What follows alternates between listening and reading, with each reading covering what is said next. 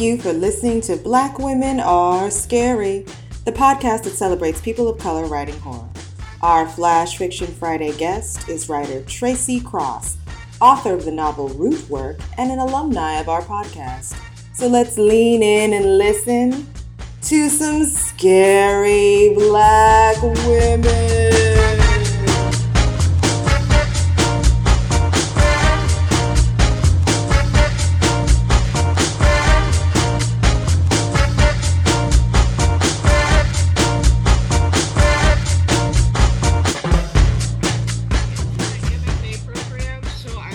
Class called Artful Reading. And I will tell you what stood out the most in a lexicographer for me were the descriptions of the things that were there, like when he ate the last piece of fruit and he waited until it turned the color of his skin, and then he decided that it was the details like that that I was listening to. But then at the same time, I'm thinking like, this is the last of this person. This is like, what does it feel like to be the last of it? How can you describe something if you're the last of it that after you eat that last bit no longer exists? You know, Yeah, there's a real sense of like extinction in yeah, this. yeah, like you're using words to describe something, but you don't have a picture of it. There's no visual of it, so people just kind of have to like, You take your figure. word for Yeah, it. like when those guys dug up that woolly mammoth, I think in France, and then they had like, it was like a multi-million dollar supper club, and they were like, look, we've dug up this woolly mammoth, and now we're gonna have like this exotic fruit, this exotic mammoth to eat. And then they were like, well, what did the woolly mammoth taste like now that you've like, brought it back to life and done all this? It just tasted like gray meat. It's just like, to you it tasted like gray meat, but to the people that probably it was alive when they ate it, it probably tasted better, like Wait, so first they ate a woolly mammoth? Who was this? they found a woolly mammoth, they cooked it, like they rehydrated it as best as they could, and then they had a meal, they ate it. Who was this? This was in France is crazy, they do Oh stuff. my, is some like rich person? How did they Like a rich, legally? They must have had to buy it. Like yeah, they that's did, like it's like an a artifact or something. It's a million fossil. dollars they bought it, and then Oh, they cooked it, like there have oh, so different. they bought a woolly mammoth. They bought an extinct animal to eat it, to know what it's like to eat as an extinct animal. Pretty much. Pretty That's the much. most ridiculous use of funds. It's stupid. It's totally. And yet I would have been the one that been like, yo, let's just give them something. Like, take the money and just give them something. Yeah, just Like, give them chicken and say it's woolly mammoth.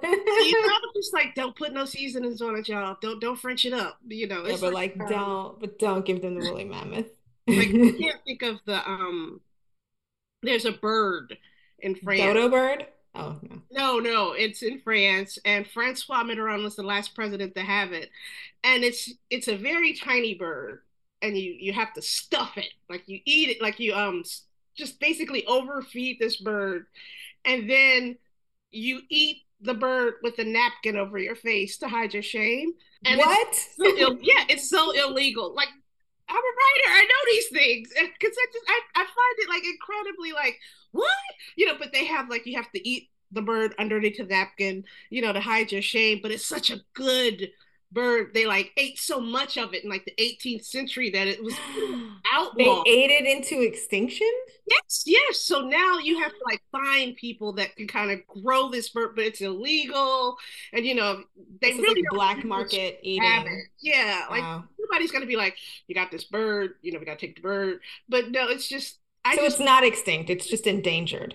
it's very endangered, but it's to the point where they're like, just don't eat it. Like, if you find it, don't eat it. Like, just don't even tell us. Just put it away. We don't want to know that it's here because you fools will eat it. All of you guys will just go And crazy. so it's so endangered that when you eat it, you need to hide your face because you know that that's how deep you know you're wrong, is that Yeah. even when you consume it, you should be ashamed.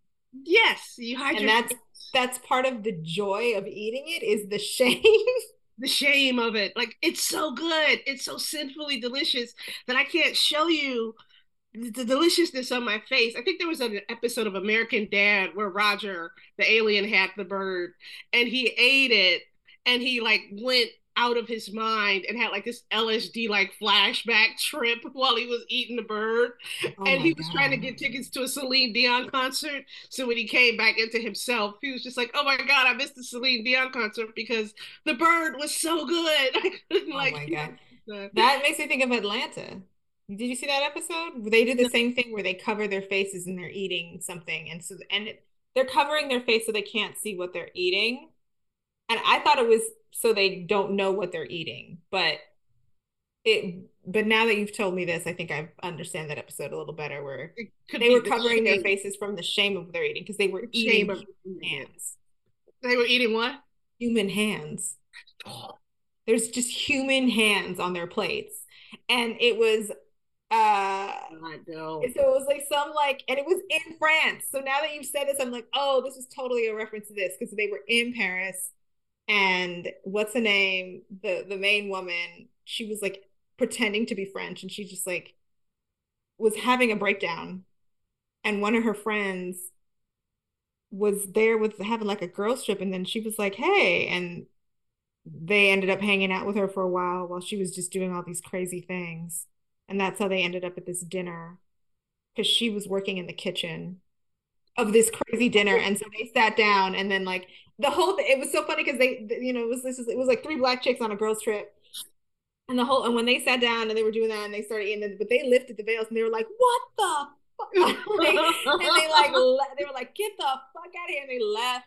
Anyway, but that whole episode was really about like more than just that. But that was something that happened. And at the time I was like, I guess they're hiding their faces because it's supposed to be like the guests aren't really supposed to know what they're eating. They're just supposed to ingest it and like just enjoy the meal, like no Yeah. matter. But I think no, there's no way that they're not referencing this too. They have to be referencing. It's a little bit Yeah, word. It starts with a P. I can't think of the name but of it was it. human hands. I would die because there's how could you I don't know. Because I am a polyglot. I speak several languages. I know hand in like, in Yeah. several languages. You have to be just kind of to not know that you're eating a hand. No, they must have known. It was just the other women that were there that didn't know because they weren't initially invited to the party. They went in there because the main woman in Atlanta, whose the character name escapes me, but you know who I'm talking about. Zazie Beetz plays her. Yeah, yeah. Um, she was working in the kitchen, and so they followed her. So and they were just like friends from Atlanta that ran into her while she was trying to pretend to be somebody else. But yeah, I guess everybody there did know they were eating human hands, and they were hiding their faces because of the shame, not because of You anything wonder else. like where did they get the hands? Like, is there a one-handed chef in the kitchen? Like No, no, there was this whole other thing beforehand where she was like fighting with people, so like they were clearly getting hands from people on the street. Like it was nefarious. this is so weird. It reminds me of I Saw the Devil, that Korean movie I have where not seen that. I know what you're talking about. I have not seen that movie. I'm not even going to give Um, you the spoiler because yeah, don't even tell me because we're going like wildly off track yeah, it's from the 2 hours, lexicographer, but uh, yeah, which was it's just not in that space at all, right? Like nobody had to be ashamed of anything. So there, yeah. he didn't have any shame. But it was the Um, fact that he saved the fruits, he saved everything that he could from the island. mm. And it was like, I just want to save this, so you can like he can like pass it off or give it to someone. He drew the pictures, he wrote the language, everything that he remembered, and then he had to eat it. And I just felt bad for him. But I was just like, I understand, what that's like, where you like, this is the last of X. And if I eat it, no one else will ever know what it is. So, but I want to save this and I want this to share with other people. But if he's the last of it, then it's like everybody, you got to take my word, man. It was really good. Like I waited, it was good. So And the that's banana is just like one aspect of that. Like he's the last of his people. So him writing these things down and being like is like remembering and making a record of how his people spoke to one another. Like And Aya, like, or so Aya, when he the airport, she says all of y'all. It means all of y'all. Where he's like, yeah, like just the breaking down of just like him deciding what is important to be recorded. Like people need to know that we used to say this was really romantic for me, but also really sad because I'm thinking about, because language death is real, yeah, right? definitely. Like languages die for real, for real. And like with that, so do those people and their culture. And it's And kind of it's like, but the other thing is that in some instances, like Gullah, languages get absorbed into mm, other languages. So you can look at a movie like oh, the one with the kids and the Maze Runner, where all of those kids are speaking some kind of conglomerate language based on all of the languages from where they've come from. So that is one of the other things that I thought about this, because I was just like, in leaving, trying to leave a legacy of the linguistics of this people behind. My fear would be that someone would come and commandeer it and then like take it and absorb it into another language, so then it doesn't stay its own unique thing. It becomes a part of something else, which yeah, can carry it on, because the whole yeah, point of the legacy is to have something, what is it, go back for what you left behind. So it's to have yeah, something like that, but you do run the risk of, when it's absorbed into another culture, species, or whatever, that it adapts itself, and then yeah. meaning turns from what it was into something else. Oh yeah, no, I mean, what is it like the Amish who speak, they speak one way, the Dutch Amish in Pennsylvania speak one way that, and it's not necessarily a language that's like spoken They by speak like Dutch that. people anymore. Yeah, what do they say? English. Everyone else is called the English. Oh, you're English. Yeah, but they actually have a way of speaking that's like, because they moved there and they were isolated, and then it like it now it's taken on its own life, right? Yeah, And like it's not like where they came from. I mean, it's just kind of what happens. Like it is both, you keep a culture and a language, but it has to adapt. It has to adapt, it has to hybridize, it has to amalgamate. That's just like what surviving is, it right? has to, because the people who originally spoke it, you have to think about other things like the evolution of the human mouth, and like the way that your lips are, and Yeah, and also the landscape and like who they're talking with. So like in the case of this story, like then the woman comes over and she was so happy to hear somebody speak like her, meet another one of her people and hear her language, like hear the way they speak again. I remember her saying like it was just so nice to like, talk to somebody else and hear them speak like how we speak. mm-hmm. But the story ends with all these other people coming on from the boat that are just like, I want to be on this boat. I'm trying to mess with y'all on this island. And like they're from all over, right? Like they're just like people who survived who are on this boat. So then that's gonna further like the way this island now communicates is gonna change again, even with his lexicography, right? Like even with the book as a reference. It dilutes, Yeah, it's gonna like it's gonna Babel. it's gonna change because you're gonna have all these other people coming in and like you're Like building the island anew. the Tower of Babel. It just dilutes. So it starts like at the top.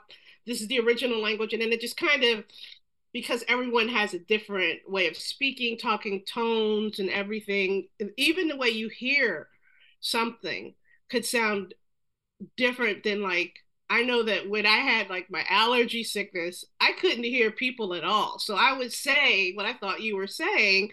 And they're like, no, I wasn't saying that. I was saying, come and help me do this. And I'm like, oh, I thought you were telling me to go to lunch. It was just like two different types of languages. But it's, then whenever I hear that person say that, then my brain will automatically go back to, well, that was what you thought when they were telling you to go to lunch, but it wasn't it.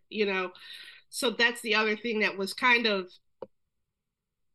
it made me sad, like when other it, because it's just like you have one person that's doing all of this, and then you have other people that come back, and the thing is like they're adding their own spin on it.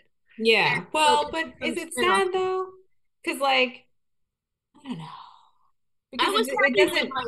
he ran into the snake, and then the snake was like, I'm bringing you these fruits back. The bird was like, the snake's sending you these fruits, and he's just like, oh my god, it was like a year before I ever saw these fruits, and now the snake is Yeah. like, here are these fruits that I'm bringing back, that are popping up daily over here, but you Right. got to keep what you're doing, and he's like, oh yeah, I'll keep doing what I'm doing. You just keep sending me these fruits, so it's a sign that like, okay, life will go on, Yeah, you know but it will not be the same. Like exactly. I didn't really get the impression though that anything was gonna die. I actually kind of felt like even if things were going to change and adapt, that this man and this woman have kept something alive that was that should remain.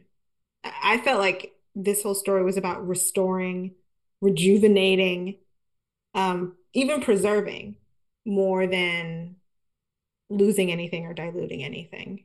Uh, that It was feels kind of like it, that's kind of how I but felt about it. like with the whole legacy thing. Yeah, right. What is the role of legacy in this story, you feel like? I mean, for me, it's lexicography is all about legacy. Yeah, it is because that's where it seems like that would be the base of it. But the thing is like you have to. When I think about my book Root Work, I think about the legacy. Like, what am I leaving behind that people can look at and go, okay, this is how it was back then, based on what she knew. And with that, the legacy that the character is leaving is that he does have like he's written down all the things that he knew and everything, because while it was still basically fresh in his mind. Mm. But nobody thought like during, like, oh well, while we're living in this hedonism, let's just start recording our past. Because No, none of us thought of that. yeah, it's And I like definitely got that sense too. Like everybody seemed to be caught surprised by this oceanic rapture. And I'm like, I know there was warning signs. And I know you guys didn't just like wake up one day and you were flooded, but like no one was prepared, right? And that felt right because that speaks to where we are right now. yeah, because she's like, there's $100 bills in the streets. It's like, why are y'all worrying about this money? We need to get Yeah, off this island. yeah. And so that made me laugh a little bit because I was like, I would be the one that would be worried about the money. I would be like, let me But stuff the but it's like in keeping with all the like, even though this isn't a horror story, it's very in keeping with that. Like that part where she's saying that made me think about 28 Days Later when he woke up and there was like nobody and there was just money in the street. yeah, and he got up and he just started grabbing the Yeah, money. he would like grab money and like put it in a bag, but then after a while he stopped doing it because it's like, why are there all these euros just like in the street and they were just like trash? Like no one, it's like capitalism is so over because like euros are just like paper in the street, my dude. Yeah, yeah. It was just you. There's a part of your mind that goes back to thinking like, when I didn't have, and now I will have all of this money. But then there's that other part that's like, I know as a writer, I'm just like, let's just try and conserve what we had here, folks. Let's just talk about this now. Can anybody draw? We need like pictures of what this food looked like. It's like my sister works at the Folger Shakespeare Library, and I bought out these books. And some of the books have these really weird drawings of animals, and so you start to wonder, like, were these authentic drawings? Because these books were like from the 15, 14, 1300s, and Mm. they have like these dragon looking creatures and stuff. And you're like, You're what like, was this a real thing that existed? dragon back then? Or was somebody like tripping off of some mescaline and like drawing in They these ate the books? wrong berries and they were Just tripping like, balls. Brother Paul has gone and had some of those red berries again, and he's drawn in the Right, books. It just right. makes you wonder. But then, like, you do know that at some point back then, things were different. Like what he would refer to as the banana probably would be something else. I mean, it was the fruit that got me because the snake was just like, I got it all over here. And if you keep doing what you're doing, then I'm going to keep bringing this fruit over to you. Yeah. And I was that's also really interested in you mentioned the snake, like the animals and the way that they adapted and how they changed in size and shape and things snake's head was the based size of a on the car. ecology. Yeah, like I was imagining a giant. And I'm sitting there and I'm like, wait, wait, wait, wait, wait, wait. I'm like, stop. This is an island with a tree, and a snake head is the size of a car. So how big is the island? Like, is the snake It's mostly snake. it's just like It's it's just wrapped mostly up snake. around the island. Yeah, And then you yeah. feel like it's bringing fruit in its mouth. So how big is the fruit? Is the snake bringing How much fruit are we talking about here? Also, just like his like figuring out ways to communicate with them, like that, like like now he's got like other linguistic abilities. Just the way, and that the snake, the animals were talking about how humans also change. Like they were saying, like he eventually mermaid? started like, yeah, he started to like get gills from Mm-hmm. being on the water so much, that it was just like, you're gonna change, you're gonna adapt, and it was a very like, it's okay. You don't have to get back on this boat because you will figure your body and everything will fit. Nature will figure it. Life finds a way, right? Life nature finds a way. nature will figure it out and you will adapt. So it's also, I thought it was interesting that like people were changing. People, at least through our characters that we were following, their Yeah. physiology was also changing. They were becoming a new people for a new time. Yeah, it was like when they said now they've formed half human, half sea creature or something like that. Yeah, yeah, And I'm yeah. thinking like, whoa, is this like a mermaid or what is happening here? What is going and it was like they said it and then they kind of like, well, maybe not really, like because they did say it was a half human, like a mermaid-ish, and then they were like, but then it kind of went on and they were like, Yeah, it really? wasn't like it dwelled on that. It was just more like, you will, if you're going to live on the water, you're going to figure it out. And it's true, like, seeing the documentaries of people who do live on water and they can hold their breath longer and they can walk on the, can dive down because you adapt to your Pearl environment. divers and Yeah, like this is a real thing that humans do. yeah, their lungs evolved naturally Yeah. to be able to hold longer, like breaths of air, which you just kind of that is mesmerizing to me because you have like one generation that was just like a regular group of people, and then you go like 5 or 6 generations down the line, and then you got these people that are holding their breath, diving down, and like basically Mm. in spades underwater for like 3 days and then coming back up. Yeah. And it's Grandma's like, fine. where you been? Yeah, It's fine. it's just You have people living in these extreme environments now. And so this I feel like was a look at like how we gonna be all right. Like we can do it.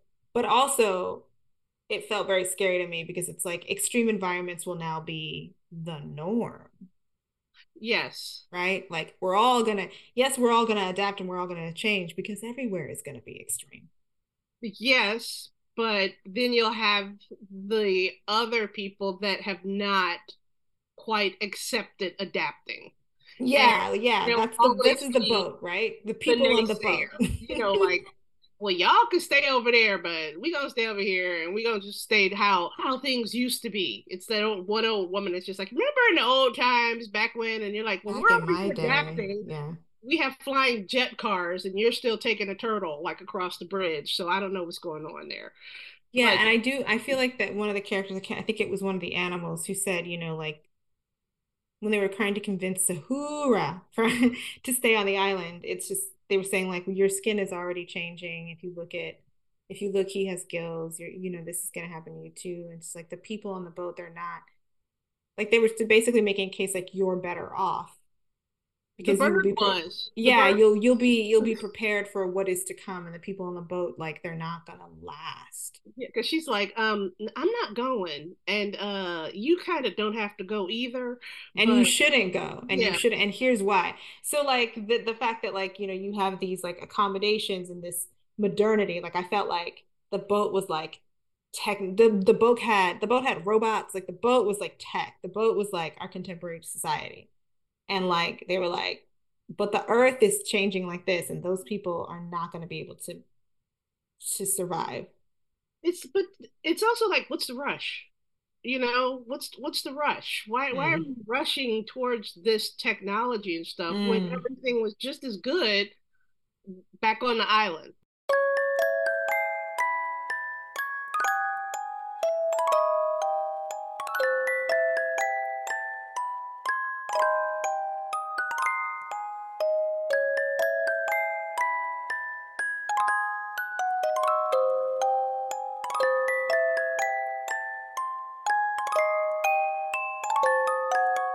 So sad watching all these people go. I might have tried to get on a boat. you know? No, the first thing I would think is like monkey butlers or something like that. Like I need like somebody needs to help me build like a big old hut. Monkey butlers. Monkey I just butlers. pictured that. Like different monkeys, like, ah! And then you're like, yeah, let's do it, monkey. Yeah, ride with the snake. Bring back more fruit. More Oh fruit. my God. Oh, that's so funny. That would be me. That's I like would a be the one on the cartoon. island. It's like, you want this pen? You want this banana? Where the fruit at, boy? Go Oh, back I have to the the one pen. banana. I have the one banana, and you can have it if you go We'll get this one thing. split it. Uh, Get back more so fruit. yeah, so legacy is clear in here, but what about like your work? Do you ever think about legacy in what you're doing? You mentioned root work, so were you Yeah, thinking about legacy? I think it's about legacy because when I'm gone, this is what I've left behind. And like my grandmother, both of my grandmothers have passed. So all Mm, I have are the stories that they told me. But the mm, difference is with the stories that they told me, I'm writing them down and I'm sharing them with others. So hopefully this will inspire someone else to share their legacy as well. Because I mean, we have to face it, as Blacks in this country, and some people just want to wipe our legacy away. They just want to say, like, this never happened. Like, I'm hearing so many people were like, slaves were happy. And I'm like, oh, and they're like, slaves were happy, and blah blah blah. And I'm, you know, 1/4 of me wants to go through the screen and yoke this woman, and then like 3/4 of me is like, just keep writing, because that's your legacy. That's what you can yeah. furnish your writing. You can do this, but as long as we keep writing and sharing our stories, then the stories don't die. That's part of Mm, the problem with legacy is that now that both of my grandmothers and both of my grandfathers are dead, all I have are their stories. All I have is what my granddad told me about when he was in the army, which was like, he was Black in army, and like I think it was like the Korean War, and what did you do in the army, granddad? It's like, I peeled potatoes. That is all I did. I mm, never peel another potato in my life, and mm, that's what he has. Like my maternal grandmother would never talk about her namesake with anyone, hardly. But one day I was sitting there and she just decided to open up and tell me fantastic things about living in the Ozark Mountains and, living in the Appalachians and stuff. And I was just like, wow. She was like, oh, she was a rich woman and she was able to pass. And, she would sell eggs for quilts, for materials to make she quilts. was able to pass. Yeah, Oh, so yeah, she would go in and like pretend to be yeah. white and sell these eggs. Which was hilarious because my grandmother she had several sisters, the one that told me about root work, and her sisters were like, she could pass more than the rest of us. But then I look at like her sister that was like two under her, and I'm like, well, Betty, you kind of like, you could have passed too. And she's like, not as much as your grandmother, not as much as Mm. your grandmother, so it just makes you wonder, like, what? But it's just, they would Yeah, deal with who's making her. these decisions? Who's the one Yeah, who's like, like, what's you the, come in, yeah, your hair is good, you look good. Come on in, just I don't know. yeah, yeah, yeah, I had like there's so many different shades there. yeah. That, yeah, It's, that's like a whole other, but it's that just brings up a lot of questions of like, how did you determine that? And how did you clearly are using that and leveraging that to like get certain things at certain times, you know? she Like, was but your able to grandmother, get fabric and then she would make yeah. quilts for, and sell them or like give them to people in town in exchange for other things. So then what I Mm, found out was she had land and she had a big huge house, and mm, and I'm like, she was a smart woman. She did what she needed to do to get this land and get this house and take care of her family. But mm, I have other cousins that don't know anything about this, because mm, have not spent time with my grandmother like that, and because their brains don't think like mine. I'm thinking like, what can I leave behind that shows that I was here, that was significant, and that would also uplift my people. Like, I don't mm, want to have a white person, which I've been looking at books at my job in the library, and I see so many slave stories written by white people. Like, this is the story of Phyllis Wheatley, written by this white man who studied all this. Why can't we tell our own stories? why can't we do our own things? You know, so I figure by talking about hoodoo and voodoo and root work and how things were in the parish when my family was young and how things were when they moved to the Ozark Mountains, and you know, this is my legacy, this is my story, these are the things that I'm sharing, so that when I'm gone they'll say, oh well, this was kind of like a, you know, I found out, did not know that my book was being classified as African American history. And I was like, Wait, what? Root work is being classified as African American history? African American And history. where? Under what? Like, how does that? What do you mean classified? Like, if It I was were to buy on, it, that's where it is, or? no, it was on Amazon, and a couple of other people have told me through Instagram and Twitter, oh no, this is like historical African American stuff. And I'm So it's like, not. It's not under genre. I It's would not. prefer It's not considered a horror novel, I would prefer for it to be under horror, but it's but it's like, not. That's like not how it's marketed, or that's not where it falls. Like, if I Google it, they're not going to put it there in horror novels. it'll say African American horror. Fascinating. Yeah. This I feel like your book is having the same trajectory as Beloved, Yeah, where because I'm it's like, like we don't Beloved know is a what horror to do. novel, and people want to act like this is a his. They want to act like it's historical fiction, and I'm like, it's a freaking ghost story about a dead baby, like, Yeah. and And it's they're kind just of holding like, it up like this is gospel, you know. yeah, and so it's kind of the same thing. Yours is a family story about root work, about it's supernatural, like it's a supernatural story. I ain't never seen three women summon some lightning in the forest before, but hey, you I know, was like, want to call it this is historical? Let's yeah, call like it. I would put this right in there with like the Mayfair witches. You know what I mean? Like if they were to adapt this to screen, like it would be on the same night. Yeah, but That's it's how I just would program it if I were it, programming.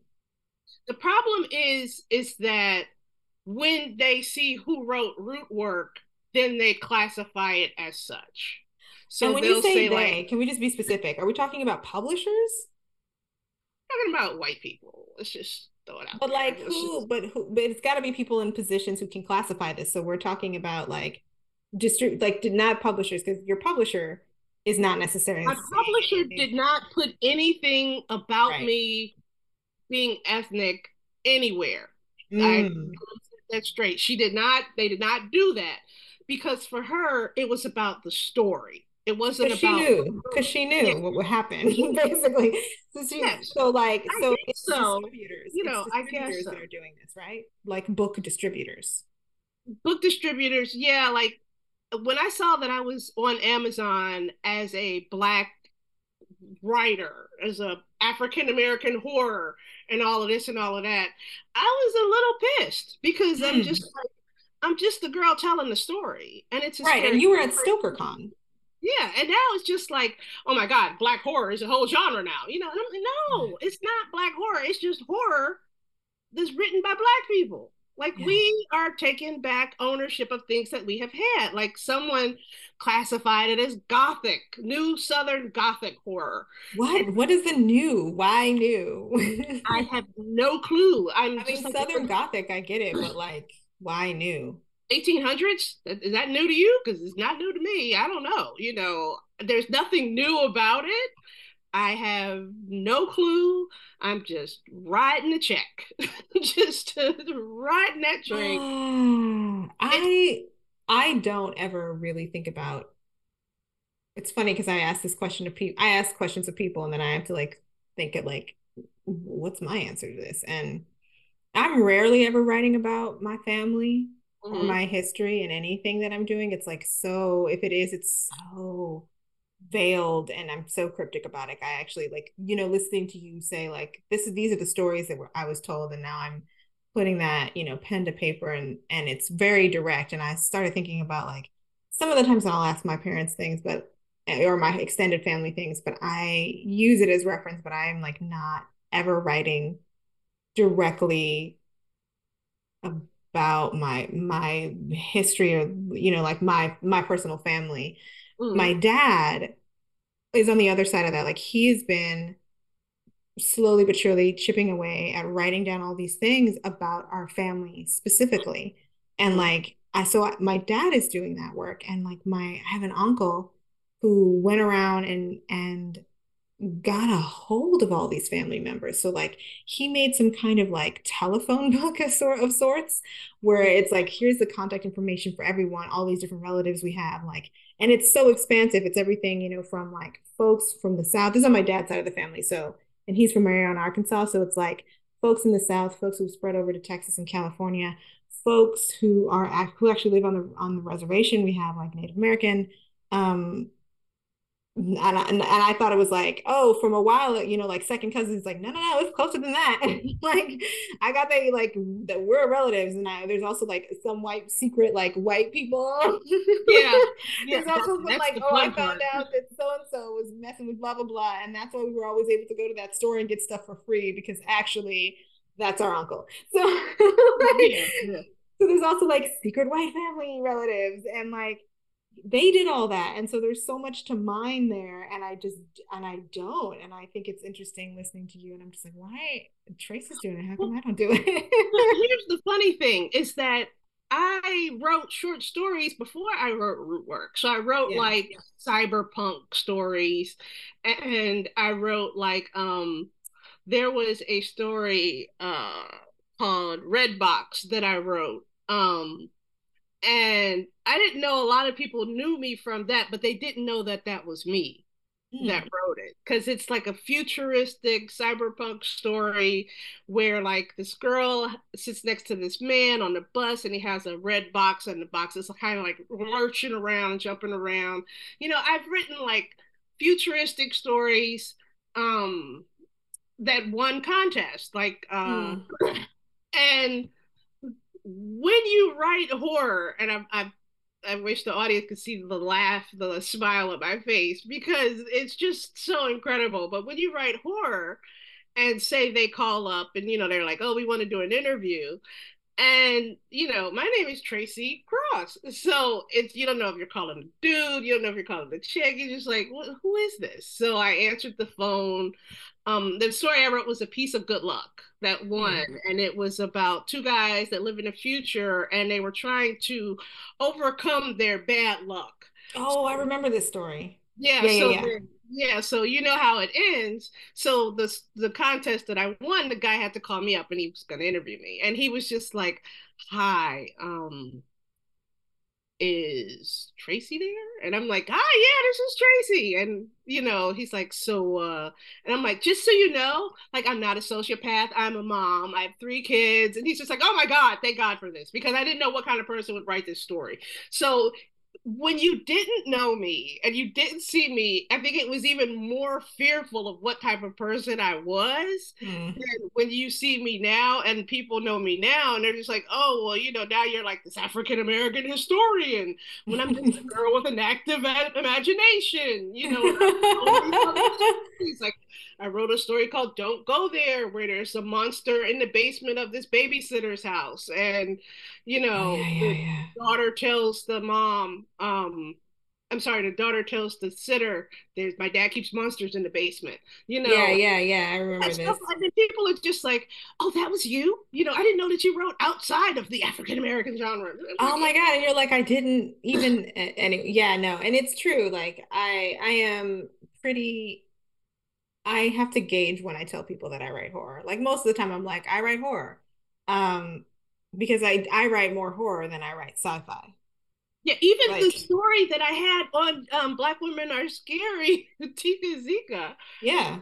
that story it scared so many people, and they knew me and they listened to it. And I never told you, but my dad got out of the car and ran away from the car because the sound effects were so intense. And I'm like It's getting such a out of good the car. It's like story.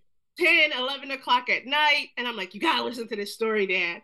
And he's listening to the podcast, and then there's like this, Yeah, and the it's little just like like on sounds the of it right being under hand your side. skin. Yeah, it was on the right hand side, and it was in his ear, and he just like, "What the?" And he got out and he just ran down the street. And I'm like in the middle of the street in Cleveland going, "Dad, come back, come back." It was Like, just the bugs in the yeah, store. he's just like, "What the fuck was that in the car?"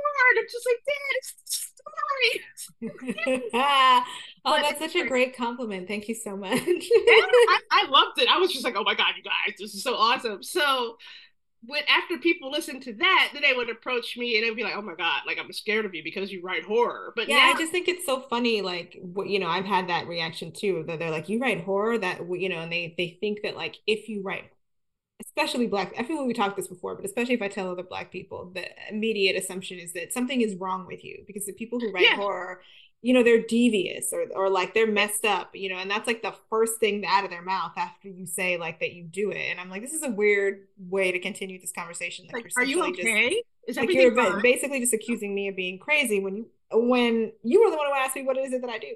So I am careful sometimes about like, I'll just say sometimes I'm a writer, I write genre, or like sometimes I don't know, like, or I'll just say something else because it can be sticky to say that you write horror when you're not a man and you're not white. Like I don't Oh, know if like white men can have the same response when people are like, I know. when they say that they're horror writers. I don't know because I don't know any white male horror writers, which is hilarious. But like, because It's I so never it's like talked to, I know they're never on my podcast. That's not what my podcast is about. it's like But a like, yeah, it's like a dual edged thing because like I know white men that write horror from the Horror Writers Association and they're pretty cool guys, and then I know like black horror writers. We're all everybody in the Horror Writers Association is pretty cool as far as I know. The people that I've met, pretty yeah, comfortable yeah, with yeah. them. But the thing is, it's like when I talk to other men or like are interviewed by men who are also horror writers, then they're like, "Do you get that whole weird like, do you worship the devil on Sundays and Oh, stuff?" okay, okay. So they are getting it. Yeah, so then I'm like, oh no, we only do that. Like, we only dance nude around bonfires every third Sunday of the month. I'm sorry. Yeah, yeah. She We just kind all of had joke. to like lean into it. Okay, so then it really is just kind of a prejudice against Horror writing writers. horror. Yeah, we're Period. all crazy. All Yeah, horror we all writers must are we crazy. all must be Satan worshipers. And I think it's interesting that like that doesn't happen if you say sci-fi. There are times when I say I write sci-fi and they're like, "Oh, cool." And of course people immediately assume Afrofuturism.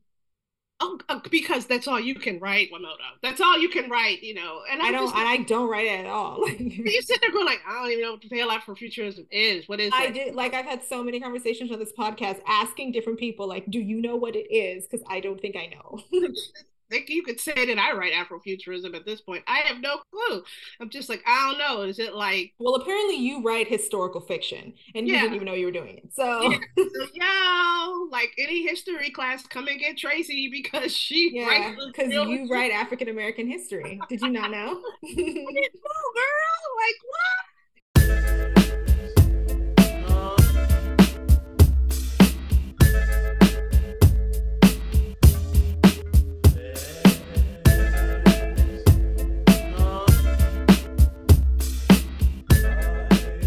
It's happening, and that's the most important thing right now. That is the most important thing.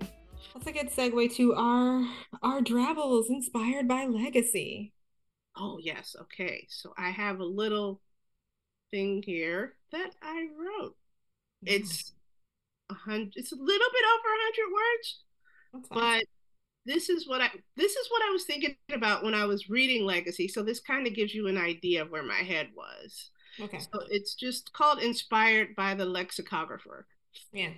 Okay. How does it feel to be the last one, the last to tend the fires, to watch as the others leave in one way or another? When someone visits and whispers, this place is filled with ghosts. There are no people here. The last one to pull the final bits of fruits and vegetables from the gardens. You've recorded the history, drawn the people, packed away the quilts. Now, you live in a house surrounded by things of the past as the ghosts of the place that once thrived filter through and say goodbye. Until it is time for you to leave too, your ghost body drifts away. Mm. That's what I was Your thinking. ghost body drifts away. Ghost body drifts away. Because you have, I just, it's like, when you go like if you go to like your grandma's house, you see the ghosts of all the things that have happened. All the things, all the memories. Whenever I went over to my grandma's house, I'd see all the memories of all the things that I did when I was young. I would see all the memories of the kids and everything. And then there comes a time where it was like she was older. She couldn't do the things that she did. And so now it's time to just pack it up. pack it up, and hope that someone else comes along and makes new memories here with the old ghosts that are already here. That makes sense. Yeah, and it also your travel made me think of, like I watched the 1619 project. And so when they're talking about places that used to be sites of violence, or this is actually where they used to bury the bodies, Mm-hmm. or black cemeteries that then got paved over and are now parking lots. Like these kinds of the kind of like the last of something, and understanding that it is ephemeral. Like, this is the last of it. I am the last one who's going to know or witness or be here like this in this space. And then it's like not going to be anymore. Like, so something as big as like you're saying, your grandma's house, or as this island, or as, mass graveyards, but then also like smaller things. Like, I used to go to this children's theater, and that was like a place that I would spend a lot of time in when I was a kid, Mm-hmm. going to the Northwest Children's Theater. And I made a lot of friends there, and it was a good time for me being there. And eventually they tore that building down to build a parking lot. And we all the kids and teachers who would occupied that space and put on a lot of shows. And we put on shows and we sold out. Like, people were coming to see our little things. We were, little Mm-hmm. kid stars. Um, I remember the like a week or so before we were no longer allowed in the building, we had like one last party, Mm-hmm. one last time in that building where we just ran around. And I feel like I remember us like drawing on the walls and like doing all these things, but I remember us taking the time to say goodbye to this building, because we understood like it's not, Northwest Children's Theater is going to move to a new space, and we're going to Yeah. keep on keeping on, and they're going to keep on keeping on. They're still around, right? And I went to the new space and did things over there. So it wasn't like all of this is ending, but like this time in this place in this building where we did these things is This was over. the ghost of what was there. Yeah, and we actually like we're tweens. So, it's like 11, 12-year olds. You're old enough to understand. Oh, or at least to begin to understand, like, things will get torn down, things will be taken away, things will fade. Let's celebrate, but like this is it. It's not going to be like this because it's not going to be here, And it kind of also makes me think about like that, like understanding an understanding of that. And I haven't even thought about that in forever. Like, it was bittersweet. It was happy, but we were also, Because when you're young like that, you think everything is eternal. yeah, It'll always be here. It'll yeah, always like it'll always be where like this. ballet. I'm like, oh, the Institute of Dance will always be here, and I'll always remember riding my bike here and doing ballet and eating orange slices in the back, Yeah, between classes and changing into point shoes and stuff. And then I went by, and I found out like the director died, and they tore the building down, and that yeah. just brought a tinge of sadness to me. I mean, I was just like, oh, but it doesn't matter because whenever I go by, I see the ghost of the building. I hear the music playing. I see the piano guy. I see everything that's there. I'm sure that the other girls that were there with me probably may not be as nostalgic as I was, but you do see it, and the ghost will always be there. That's the thing about it. No matter what, the ghost of the past will always haunt the present, wherever it is. They'll always be there. That's the one thing that makes me sad is that the ghost will always be there no matter what happens. It's just whether or Hmm. not you remember to put them there. Hmm. So here's mine. I didn't mean to make you upset. I'm sorry. No, no, it's like now I'm ready to read this thing. My legacy is fire. It started in my hands, but all of me goes up in flames. People say it's because of the medications or the blood or even the water. They say it's a natural mutation because everything is hot now, so why wouldn't the children be too? But they still try to round us up, so I guess it's not that natural. My mom says it's the fire times and we are the fire children. We are just in our time, and the fire in us will stop burning when it's time. Maybe. I mean, I ain't never seen no water baby or wind baby or plant baby. I guess when it's their time, they'll show up. I guess legacy has to take turns. It's the fire burning in us that will die. That is just so wow. Fire. Yeah. Wow. Wow. Wow. Wow. I'm just like tripping the whole thing because it's just like when you equate something with fire, fire feels like eternal. And Mm. say that the fire dies. That's just wow. That's really traumatic. It's Yeah, really that we are in our time and the fire in us will stop burning when it's time. when it's time, which means hopefully someone else will pick up that fire and let it keep burning. The flame should be Well, eternal. I kind of go into like the whole I ain't never seen, water baby or wind baby or plant baby, but like that, that everyone will have there will be these different kinds of children that will have these Probably different elements. kind of flames too. I mean, Or yeah, or it'll be a different kind of fire, but like I don't know. This was sort of loosely based on my name. So my name means Firetime Woman, and it is because of when I was born. And my mother did tell me like this time right now are the fire times. So it's like you have the wind times, the water times, this just like you have the ice age, so this is like from an indigenous perspective, right? So it's like these times are the fire times and they're the most destructive. So wow. my parents named me for the year, for the actual like time that I am born and living in. So the That's fire what my that's are what the my most name means, fire time destructive. woman. The fire times are the most destructive right now. Yeah, and we are right now in fire times. Thinking about their ideas of legacy and that they like, you know, told me, and then how do I feel about it, and then also the lexicographer. Well, So, I feel like you are blazing a path on your own, especially from when we first met to now.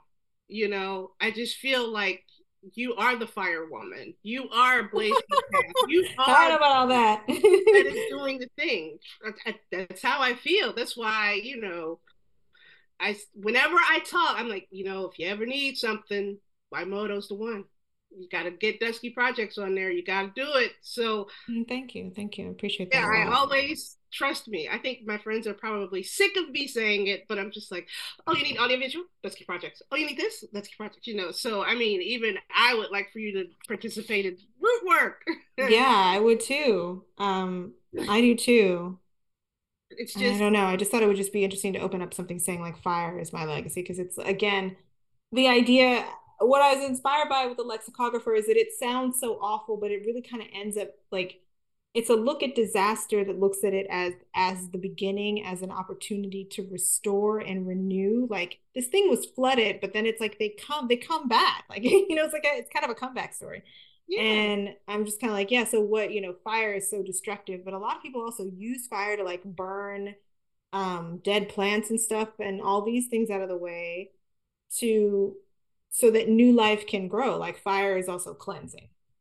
Yes, this is what I say. Fire cleanses all. That is what I say every day. Fire cleanses all. Fire can also be used to uh, make things like art. I've seen Mm. where fire has been used to make art. Mm. I think that's interesting because I just got from the lexicographer like the idea of almost hoarding the memories of whatever it was to the point where you're so surrounded by it that you can't let it go until you let go. You There's know, that in there too. I mean, I don't think that he was a lexicographer and there were many others because those were the only ones who cared about human history and language, and so they were writing it down. Like that's the impression I got from this story, is that there are people who care about it because the robots damn well don't. you know like the robots aren't going to do anything to preserve human culture. They might do stuff to preserve human life, but that's not the same thing. have you ever seen the show Life After People? No. Oh my God, I love Life After People because it's simultaneously depressing, but it's also great because it shows you what happens when people die and when people leave civilizations and nature takes over. And then everything starts to turn back to the way that nature once was. Like they're discovering animals that they thought were extinct in Australia. And they were like, and the only way that they could find these animals is if they put out, those night cameras and like an Oh, so animal. they're just in hiding. Like they Yeah, thought they were extinct, but it's just like, oh, they just don't come out. yeah, and then it just walks by like doopy doopy doopy doop, and you're just like, wait a minute, Oh, yo, I thought that thing was distinct. Like there's creatures at the bottom of the ocean that we haven't even seen yeah. because Oh, it's yeah. so far down. Like Oh, and it's also vast. Like we've explored 1%. yeah, like Like they're that's outer space. yeah, That might as they're catching aliens. things like now and pulling it up into the boat. And they're like, why does this fish have human teeth? Like, what is happening here? Yeah, yeah, yeah, yeah, yeah. There's so much. There is both like the ocean floor and its mystery. And then there's what we're doing to the ocean and then the way that the things are adapting to deal with our like mounds of trash.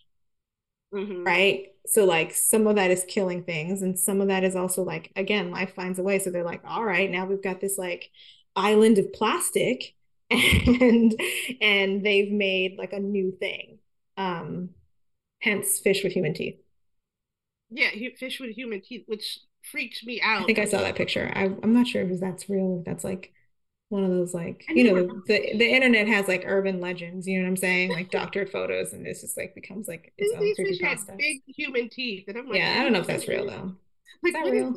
what is That might not be real. That might happening? have been a hoax. But anyway, we are totally over. I know. I Thank just wanted to say you. Root Work Book 2 should be coming out next year. And I don't think I could get in trouble by saying the title of it. So I will Okay. give you the title. It's called The Conjure Series Book 2, A Gathering of Weapons.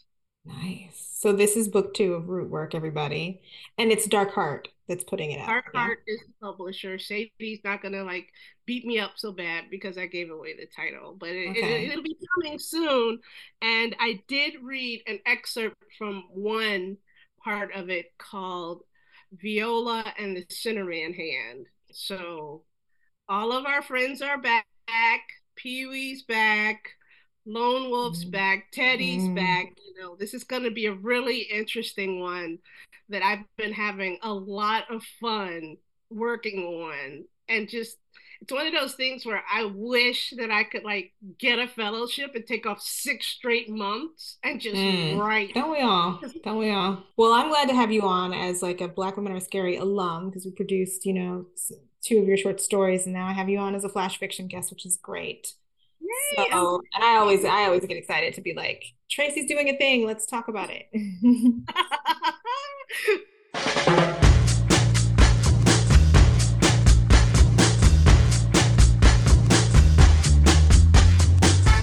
Thank you for tuning in to our Flash Fiction Fridays. Tune in next Friday for the start of our Flash Fiction Frenzy. We'll be airing Flash Fiction episodes every week for the month of May with special guests, scary stories, and of course, spooky black chicks. Till next time.